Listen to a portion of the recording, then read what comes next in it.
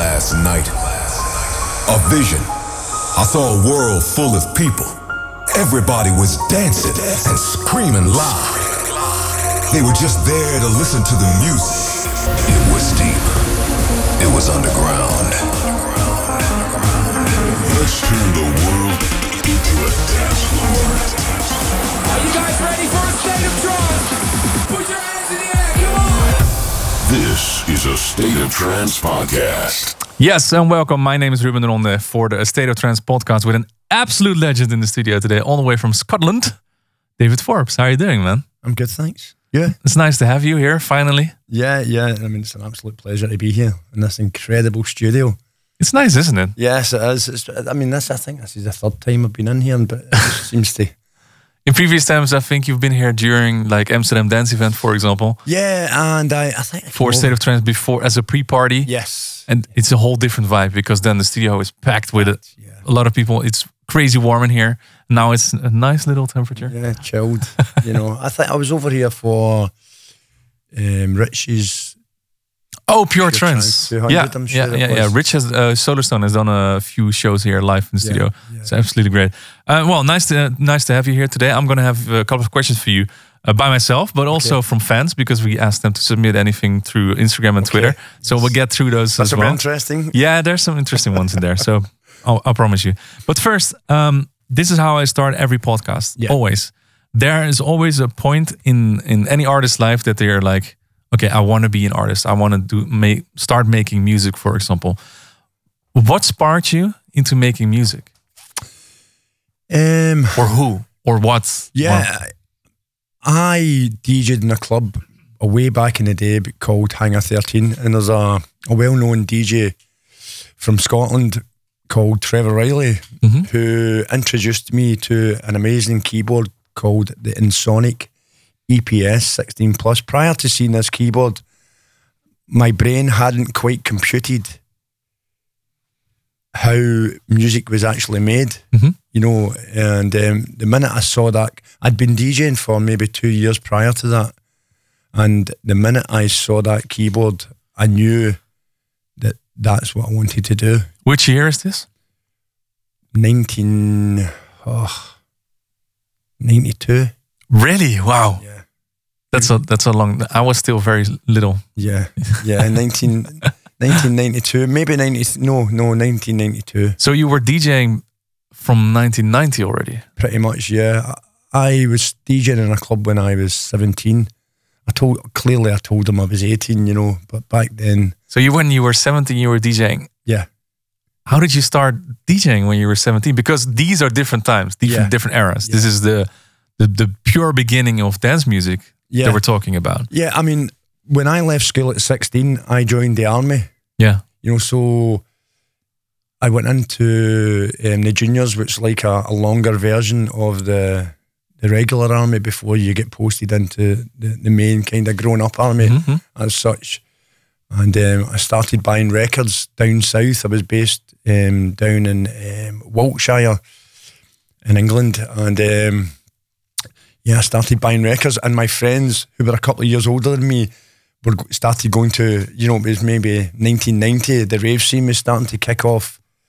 And I went to a club and I was giving and I started giving the DJ 4 or 5 records that I'd bought, like Mentasm, Second Phase, and Dominator and Human Resources and stuff. And the DJ in that club wasn't playing that type of music. So you brought these vinyls to the club? Can you please play these? Yeah, pretty much. And he seen the change in the crowd with playing the vinyls that I took up. So a few months progressed, and he gave me a few shots here and there, a few goes at DJing, playing 3 or 4 records at a time.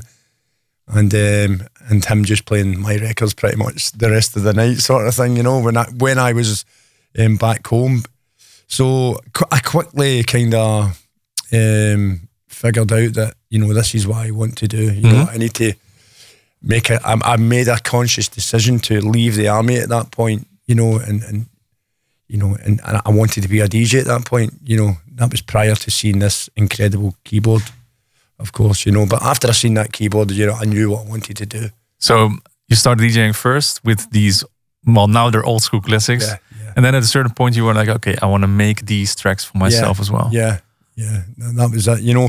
And I think it's like everything else in life, you know, I didn't need anyone to give me that enthusiasm or that drive to do it. You know, I was just mesmerised with the whole process. And that's all I could think about constantly, about making music and buying records. And really, It was like an obsession. It was, and even still to this day, waking up every day, you know, and having the opportunity to go into the studio and create music. I'm still blessed.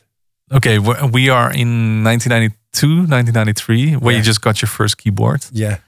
And no offense to producers right now, because right now making music is fairly easy. If you compare it to these times, how long did it take you to, from the moment that you got your keyboard, that you managed to create something that was releasable? Or what did you even make? Because I'm thinking back to that period, because I wasn't into dance music back then either, because I was very young. I was in grammar school, so there were no examples. There was no reference tracks or anything like that. You were in a period of time that you had to create this stuff for yourself. Yeah. A lot of the time, you know that process of sampling, you know, hearing a breakbeat or a kick drum and cutting it, you know, and knowing that you only had a few seconds of sample time. I remember my 21st birthday, I bought an Akai S950, you know. A sampler. Yeah, sampler, yeah. And I had an Atari 1040 ST. I had an 8-channel mixing desk. I had a delay unit from the guy that brought in the sound system into Hangar 13, the club, who does tours, operas and all that roundabout, massive company now. And I always remember I still meet him in Heathrow. He's coming back from Italy and I'm probably coming back from wherever, and I always meet Tommy Gorman in a Witherspoons or something like that. It's like, oh, we were here, and we'll catch up and chat about. So you had a mixer of how many channels? 8 channels? 8 channels, yeah. So that basically means that right now, if you have Ableton, you would have 8 channels. That's what it is. So you had a sampler, you had a delay, you had a kick drum. Yeah, an Alpha Juno 2. The Hoover. And that's it. That's it, yeah. Okay, and do you still remember what the first track was that you ever released? Yeah, I released it with the guy that I was speaking about earlier, Trevor Riley, and another guy, Neil Skinner. You know, it was called the Hangar EP. Okay. And as a dedication to the club where you met, and you know, because at that time at that club we were bringing over Die Witness, Human Resource, you know, Hard Floor. They were all coming over to play at the club. Ramirez, you know, so we were pretty cutting edge in that respect. You know, we were bringing over all these. And this all started with you giving these vinyls that you bought to the resident DJ. No, this was another club. I'd moved on to that club. That was my very first kind of introduction to music in a club called the Mayfair in Glasgow. And so. And then you became resident in the Hangar, and then and we moved on to kind of making records. So I think it was maybe 1992, I think so. Do you still have these tracks? Yes, I do in vinyl, yeah. Oh, on vinyl even? Yeah, I've got all these records in vinyl. You know, all the records pretty much that I've ever released on vinyl. I went and hunted them all down and you know, made sure I've still got them all. There was just one the other day with one of the boys in my football team. He was going through his attic and he found one of those. And he's like, I've got one of your records. And I'm like, look, keep that for me. I don't have that one. That's one of the ones that I don't actually have. Really? Yeah. You know, so he's kept it for me. I'll pick it up on Sunday. Awesome. And then from 1993 all the way to, because I'm aiming at the year 2000 when you released The Question Must Be Asked For. Yeah. In between that period, you released music not as David Forbes, but as different projects? Or what kind of genre did you? It was more, you know, I was releasing, in the early days it was rave, then I moved on to more kind of hardcore. Yeah. You know, so I got my first release on Combined Forces. Okay, Believe it or not, you know. Which is bought up by Armada now. Yes. The catalogue. So it was on Baby Boom Records, which was a huge kind of Dutch label at that point. Baby Boom was, let me explain, is it because you don't know this if you're younger than we are. But Baby Boom was one of the, you could see people walking around down streets with Baby Boom on their shirts, because I think the rave and the hardcore culture is actually the last subculture that music ever brought to this generation, to be honest. And Baby Boom, I remember vividly. You had Baby Boom, you had Yeah, your yeah. Dwarf Records. Yeah. You know, so I was releasing stuff. Mokum. Yeah. Yeah, good Yeah. times. Yeah, they were good times. So I was releasing tracks on. There wasn't many UK artists. It was mostly Dutch, German, Belgian. Yeah, it was all Dutch, you know, and incredible producers, you know. So that was a huge moment for me. And I remember, you know, putting it onto that, recording it, putting it on a tape, taking it to the post office, sending it over to Holland, you know, and getting the phone call to my house. And I remember running round my living room in sheer elation that Baby Boom had signed one of my tracks. You know, think about the process in order to get a track signed in the early 90s. You know, you had to have a mixing desk, you had to have MIDI cables, you had to have... You had to be able to record it onto tape and then send it off. Exactly, you know, so there was a whole process, you know, so I was absolutely elated. And following on from that, I was just releasing doing hardcore parties in Switzerland and, you know, over here in the Netherlands and stuff like that, some huge parties. And then in maybe 1997, you know, the hardcore scene or the rave culture scene started to die down in the UK and stuff like that. And I thought to myself, you know, through my young life, I'd got to a certain period and all the things that I wanted to do, then moved on to something else. And I thought... You got bored of it and then you moved on. Yeah, I made a conscious decision that I'd invested too much time and energy. And I had so much, you know, enthusiasm and passion still that I wasn't just going to move on to something else. I was going to continue, even if it took me 2 years, which it did, sitting in my living room. My studio was in my living room at the time. And I just sat there and just forged my sound, you know, and... So you started altering your sound? Yes, because the hardcore thing had died and trance started to come through. I didn't know what it was at that particular point. You know, it was just this new style of music with all these amazing melodies and whatnot, you know. It's the upcoming times of Ferry, Armin, Tiesto, yeah. Yes, that was it, you know. And in England, you of course had Judge Jules, Scott Bond, those guys. Yeah, so I released a few tracks on Telica Records and Eve prior to doing Questions. Yeah, because that was because I remember vividly buying this record myself because I was I think it was in The Hague and I'm not sure which DJ. I think every DJ was playing it to be honest. And then I went to The Hague. It was a record shop called Rhythm Import, and I still remember the guy that was standing behind the counter. Tjerk, he used to work at Armada for a little while as well. Yeah. And he was like, "Yo, you need to check this record."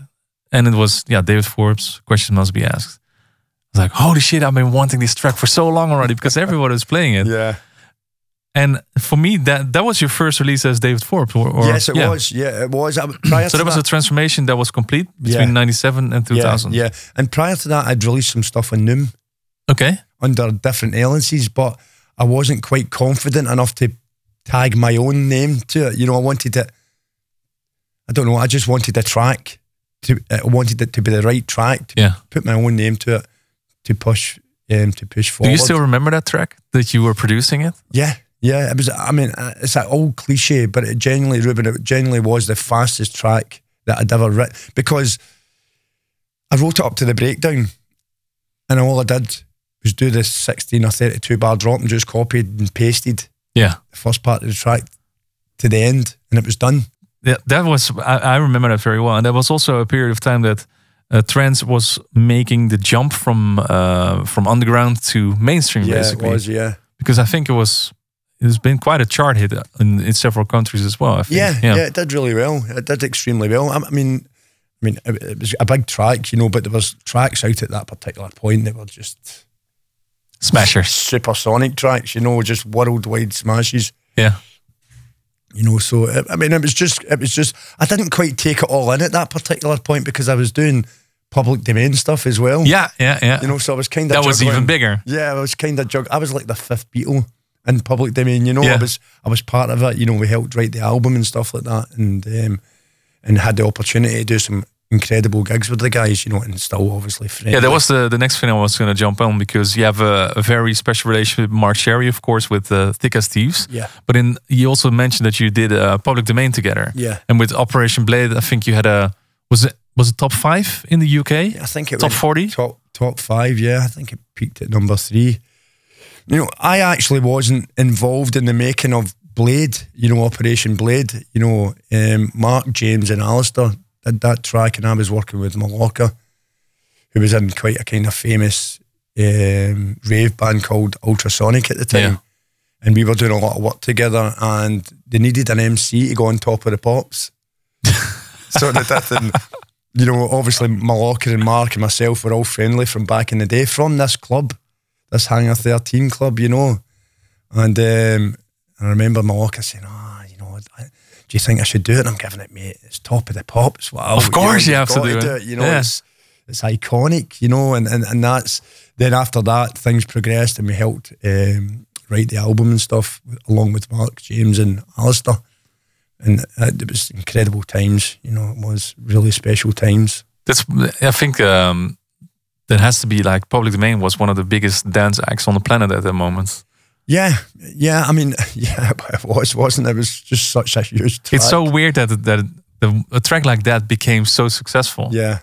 Because it's not hardcore, but it's a full on club track, basically, a festival track. Yeah, it's full on kind of hard house sort of vibes, isn't it? And then further on, you continue working with Mark Sherry. You even remixed him more recently. Yeah. But at I don't want to jump too far ahead, but from Questions Must Be Asked, you released Answers and some other tunes as well. Yeah. And at a certain point, you started Thick as Thieves also with Mark Sherry. Yeah. How did you come about working together with him again? Do you know after Public Domain, of course. Yeah, I mean, I was doing quite a bit of stuff on Outburst anyway, you know, and obviously I'm moving from the Answers and kind of Public Domain. That's when I started doing stuff for Armada. Yeah. I think it was maybe 2007. Yeah, 2007. I think it was one of the first days, yeah. It was on. I remember that very well. Yeah, I mean, I dealt with you on a regular basis, even back then. And I think it was on Remy's label, wasn't it? Yeah, 68 recordings. 68 recordings, another legend of the scene. Yeah, I mean, me and Mark are always right, we're going to do something. It's just, again, we don't even live that far from each other. It's like 15, 20 minute drive from each other. He's just so busy and I'm so busy in the studio. But, you know, we've always wanted to, you know, get a wee project going. And I think the more the kind of techno sound suited the both of us. Something a bit different, you know, something just out, I wouldn't say out our comfort zone, but something that, you know, the two of us could bring some fresh ideas to the table and just try and forge ahead with that kind of techno hard edge sound, which seems to be extremely popular at the moment, doesn't it? Yeah. Well, you had the Questions Must Be Asked for us. And did you also have a period after that you got bored of making that kind of sound? That's why you made more underground stuff that you released on 68 recordings, for example? So it's something, you mentioned it before, that you got bored of certain sounds that you need to switch again? Yeah, I mean, I was writing a lot of tech, kind of Steve Lawler type material after. See, when I wrote Questions, I was more into tech house, sort of more progressive stuff. I didn't know what you were doing. Yeah, I didn't really it's know. by accident. Yeah, I didn't really know what sound. It wasn't until I started doing more stuff on Eve and meeting Marcus Schultz way back in the day. You know, when I was doing some stuff with Pablo Gargano and he was running Eve, and Marcus Schultz had a studio next door. You know, meeting Marcus in 2000, 2001 maybe. You know, when we were all starting our journey back then. You know, look how big Marcus is now. You know, he's huge. And I wouldn't say I get bored, you know, but I was just kind of still. I was doing some stuff for Remy, but I was still doing some stuff for Combined Forces, which Armada had acquired at the time, and it was still quite tech trancey, you know, it was still quite tough, hard edged. I think I've always been quite versatile. You know, we were that's talking earlier. Very much, yeah. You know, 1 minute I can be writing progressive house, the next minute I'm writing. Yeah, because that's very interesting to me, because we also had a question from Fadi in Silhouette, for example. When can we expect new Hellstocker remix, Hellstocker music? Because that's one of your aliases, because besides the stuff that you release yourself, you also create a lot of music for other people, or you're an engineer. Yeah. But Hellstucker. I remember myself. I had the pleasure of signing some music of Hellstucker on my label. I didn't even know it was you beforehand. So yeah, the question is, when can we expect some new Hellstucker music? Because the last one has been on Pure Trance, if I'm not wrong, with Solarstone. Yeah. So you're working on something like the that? The album's done. Oh, album is done. Yeah, okay. The album's done. It's been done since last year. I wrote it during lockdown. Yeah. You know, so that... But you're just holding it off now? Yeah, I've just got a 13-track album sitting there. You know, I've still to decide what we're going to do with it first and foremost. You know, it's just been sitting there. And it's, you know what? It's quite different from the first album. Still got all the same elements, but it's still more soundscapes and, you know, a lot of it starts without any kick drums and stuff like that. You know, I think it was just that period in time when we're all in lockdown. You know, a lot of us kind of can sit back. It's not really dance floor music. It's more. Yeah, that's it. I wouldn't say. I mean, there's some listening dance. to music. Yeah, there's some dance floor tracks on the album, but I'd say half of it is quite kind of. I don't know. You know, I think we all went through tough times during the lockdown and stuff, and I think that certainly comes through in some of the tracks. You know, you can, not that it's downbeat or anything like that. You know, and you know, it's just different. You notice that it's not written with the dance floor in mind. It's something that you need to. And that's what, you know, I want to create Hellstucker tracks that are, you know, for the dance floor, but at the same time, it gives me that freedom, Ruben, you know, just to do what I want with it. And I don't feel burdened or under pressure to pigeonhole myself into certain categories, or it has to have this intro, or it has to have this many bars to the breakdown. You just do whatever. Just whatever comes out. Is it a bit of a Jekyll and Hyde thing that you have different aliases? Because, for example, Paul Denton was here in the podcast as well, and he says, on one side I create this beautiful uplifting music on one side, and on the other side I have my tech alias. That's the music that I make when I'm angry or sad or something like that. Yeah. So it's a bit of a Jekyll and Hyde thing. Is that the same for you? Yeah, it probably is. Yeah, it just depends what mood I'm in. You know, and what deadlines I've got, you know, what commitments I have, you know. It is a bit of Jekyll and Hyde. Again, I think it boils down to how I'm feeling. And like I said, we were speaking earlier, you know. In lockdown, it was more this kind of stuff? Yeah. I mean, bizarrely in lockdown, I was probably the most productive I've ever been. I'm sure but even for releasing music, you know, I never stopped. You know, I was just releasing... Yeah. I thought it was just quality music every month sort of thing with you guys and other labels as well. I managed to score my first Beatport #1, you know, during that period and stuff like that, you know, so it was a very productive... I tried to... Yeah, because on one side you had a lot of people, including myself sometimes, that you didn't manage to make music for a month or something like that because you just don't have the inspiration anymore that you normally get from a dance floor. Yeah. But you don't need that.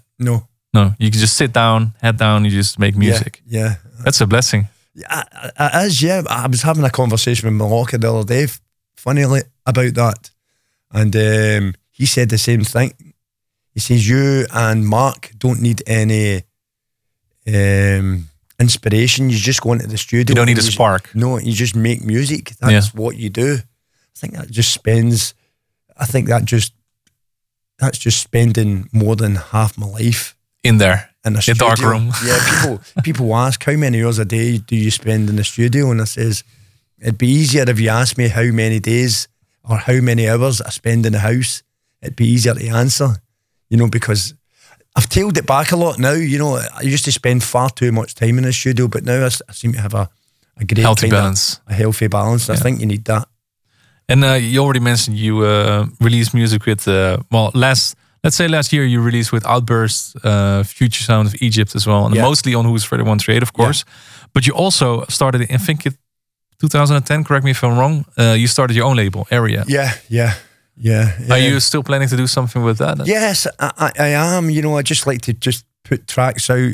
I'm not, again, we were having a conversation. I want to put tracks out that, I don't want to just be putting another track out, and just, you know, not promoting it and not playing it. You know, I don't want to do that. I don't want to just be a factory. I want to put out stuff that I feel really passionate about, because if I feel passionate about it, it means I'll put my full weight behind that particular track, whether it be my own or someone else's track. So, you know, I might go 3 or 4 months without releasing a track on Aria, but so be it. I have the same, Just- yeah, it just- with statement recordings. Yeah, it just is what it is. JJ Cool 4357 wants to ask you any plans for a new album? Well, you have the Hellstalker Yeah, album, which is to be announced, yeah. release. yeah, Is yeah. there any? Well, not a David Forbes album, but do you already have like a plan rolled out that you're going to be releasing that? Because I see another person asked. Ellie Wheels on Twitter actually will we be hearing Hellstalker very soon again. Yeah. So there's a lot of demand for it, to be honest. Yeah, there is. Do you know, funny, see when I actually released the first few Hellstalker tracks, the interest was incredible. Yeah. From even when I came to ADE, you know, Leon Bullier, you know, I love the guy's stuff, you know, and he was sitting, this Hellstalker stuff you're doing, mate. Leon's, you know, he's got his own sound and he's an incredible producer, you know, but just to hear him actually utter those You're like, okay. yeah, you know, and more people were coming up and asking me about house, but it's hard just trying to find the time to make all this music, you know, but I'll certainly want to do a lot more Hellstalker stuff. So you have the album. Is it signed already? No, it's not signed. No. It's just, Okay. I see your potential walking around here. Let's jump to the next question. Elena69 Luca wants to know, who is your own favorite producer? wow. That's one of the hardest questions that you can yeah. ask a producer. Wow. Yeah. Okay, let's. Okay, what was the last tune that you heard in the last couple of weeks that you were like, okay, this is dope? Yeah. Do you know what? I love Paul stuff. I love Paul Denton stuff. I love Snyder stuff. Yeah. I thought Snyder's Bring the good Noise, stuff. the last one is nuts. Yeah. And I get on really well with Andy. I speak to him on a regular basis, you know. And I think he's a really cool producer. And I've spent some time over in his studio, and likewise, I'm actually starting working on a new collab pretty soon as well. You know, but I like Andy's stuff. Andy's stuff's really good. John, Brian. There's that many incredible producers out there. So there is lots of new producers coming through as well, Yeah. which is great. I think the funny thing is actually that now you mentioned Snyder, of course, and also Brian Kearney, Will Atkinson, of course, fellow Scotchman. Yeah.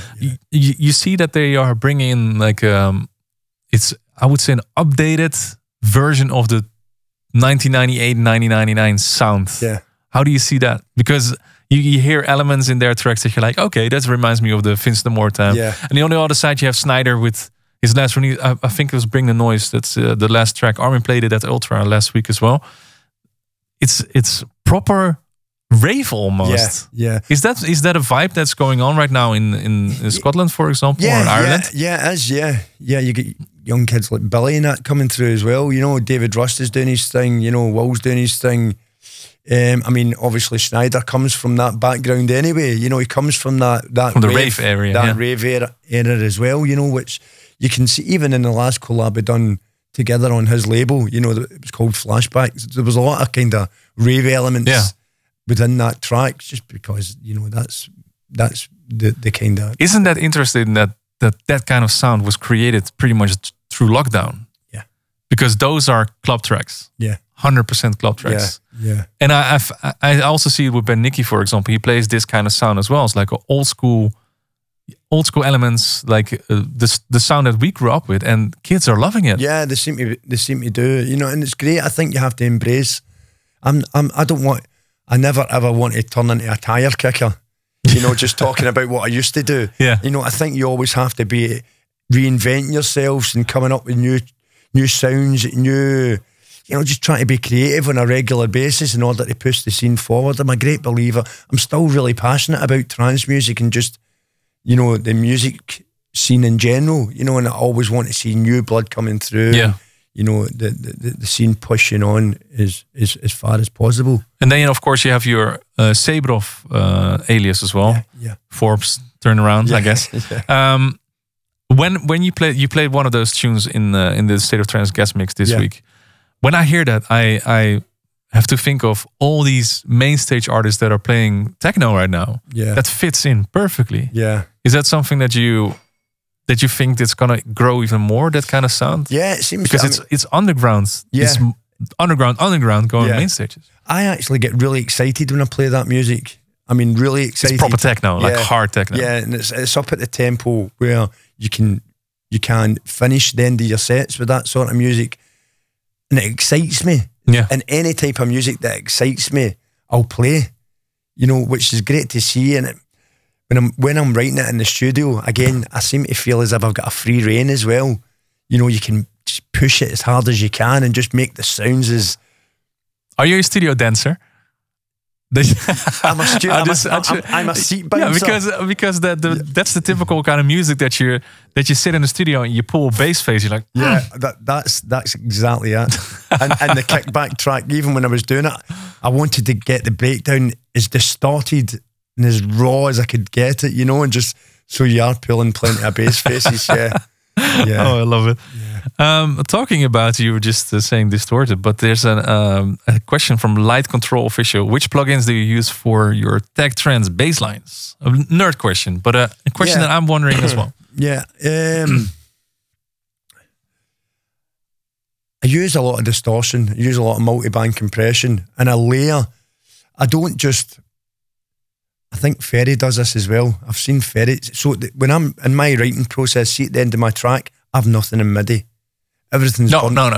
Ferry does the same. Yeah, I sat in the studio for making Bloodstream with him, our tune, and I'll let you finish that first because what I noticed with him, because when I make music, I have the plugins. They are just there all the time. Yeah, but he is. Okay, this is good. Dedicate, bounce to audio. Yes. Next. Done. You have to commit. That's exactly the me. commitment, but it's nuts. Yeah, that's me. See, if I get something that's in, move on to the next one. It's in, move on to the next one. You know, because then you end up pondering and procrastinating over a sound. Yeah. You'll spend 2 days in a bass line. I don't want to be spending 2 days in a bass line. So that's the secret. Yeah, I committing. Think so. Well, yes. Exactly. But first, before you commit, which plugins are your go-to? Because I know you use the Virus a lot still. Yeah. What other plugins do you use for your bass lines, for example? Well, I'll use. I'll give a wee secret away, but you know. Yeah, it's a secret. No one's listening. Yeah, that's. Homicide, Own Boys Homicide is a really good plugin. Okay. You know, but again, you need to know how to tame the beast. You know, you know, it can run away from you quite easily. And again, that's pretty. I mean, it's all about layers for me. Again, going back to the question about the audio. Again, this is another wee trick, another wee kind of studio tip for anyone trying to do bass lines or just stacking sounds in general, and they want to stack. People think, oh, you know, to make an amazing bass line, you have to have 12 layers, or you have to have 15 layers, or you have to have 200 channels in your arrangement. You don't need any of that kind of nonsense. What you need is to pick the best sounds for that particular thing that you're trying to create. With the right processing. Yeah, so I use the Virus a lot, and it doesn't, so without going too nerdy, with analog sounds, especially the Virus, and bass sounds in general, they're constantly moving. Yeah, that's what makes it so nice. So if you're doing a running bass line, I'll burn 8 bars of that, but I'll loop the first bar, and I'll just skip a bar at a time to hear, because it changes. Every bar's different, and I like that. Commit, bang, in. Next sound, do the exact same, and leave that top layer. It's like comping vocals. Second layer, it's exactly what it is, Ruben. Yeah. It's like comping vocals. But then for the bass line. Yeah, for the bass line. So, and you'll hear it lock in. Then you move to the next one, and you'll hear it lock in. Then you can adjust your volumes, you know, and it will all gradually just sit in. But it's about getting the right sounds, picking the right layer, and glue it together. Then gluing it together correctly. I love that. That's a good tip, ladies and gentlemen. For free here in the podcast. Unbelievable. We ran out of time already, but I still have some questions that I want to ask you. George Gigliotti wants to know, what is your favorite track at the moment? I would say Schneider's Bring the Noise. Yeah? Yeah, that's the one that's doing it for me. It's a cheeky one. Yeah, it's really, really cool. You know, it is a really, really cool wee track. And again, fair play to him. So. Yeah, I agree. That's one of the very cool ones. Those were the questions already. I still had a lot of questions myself, but we ran out of time again. So we have to ask you to come back at a certain moment. I would love that. Yeah. Absolutely love that, Ruben. Well, thank you so much for answering all the questions, Thank David you, mate. Forbes. Anything cool that you want to share at the end? Maybe some new music that's coming up? Or Yeah, I some... mean, I've got the brand new track, Take Me Up, due out in April on Who's Afraid of 138, and the remix I did for Mark Sherry, that's due out on the 8th of April, and I think the Who's Afraid of 138 track's due out on the 22nd, I'm sure, 22nd of April. So I'm really excited about those two tracks.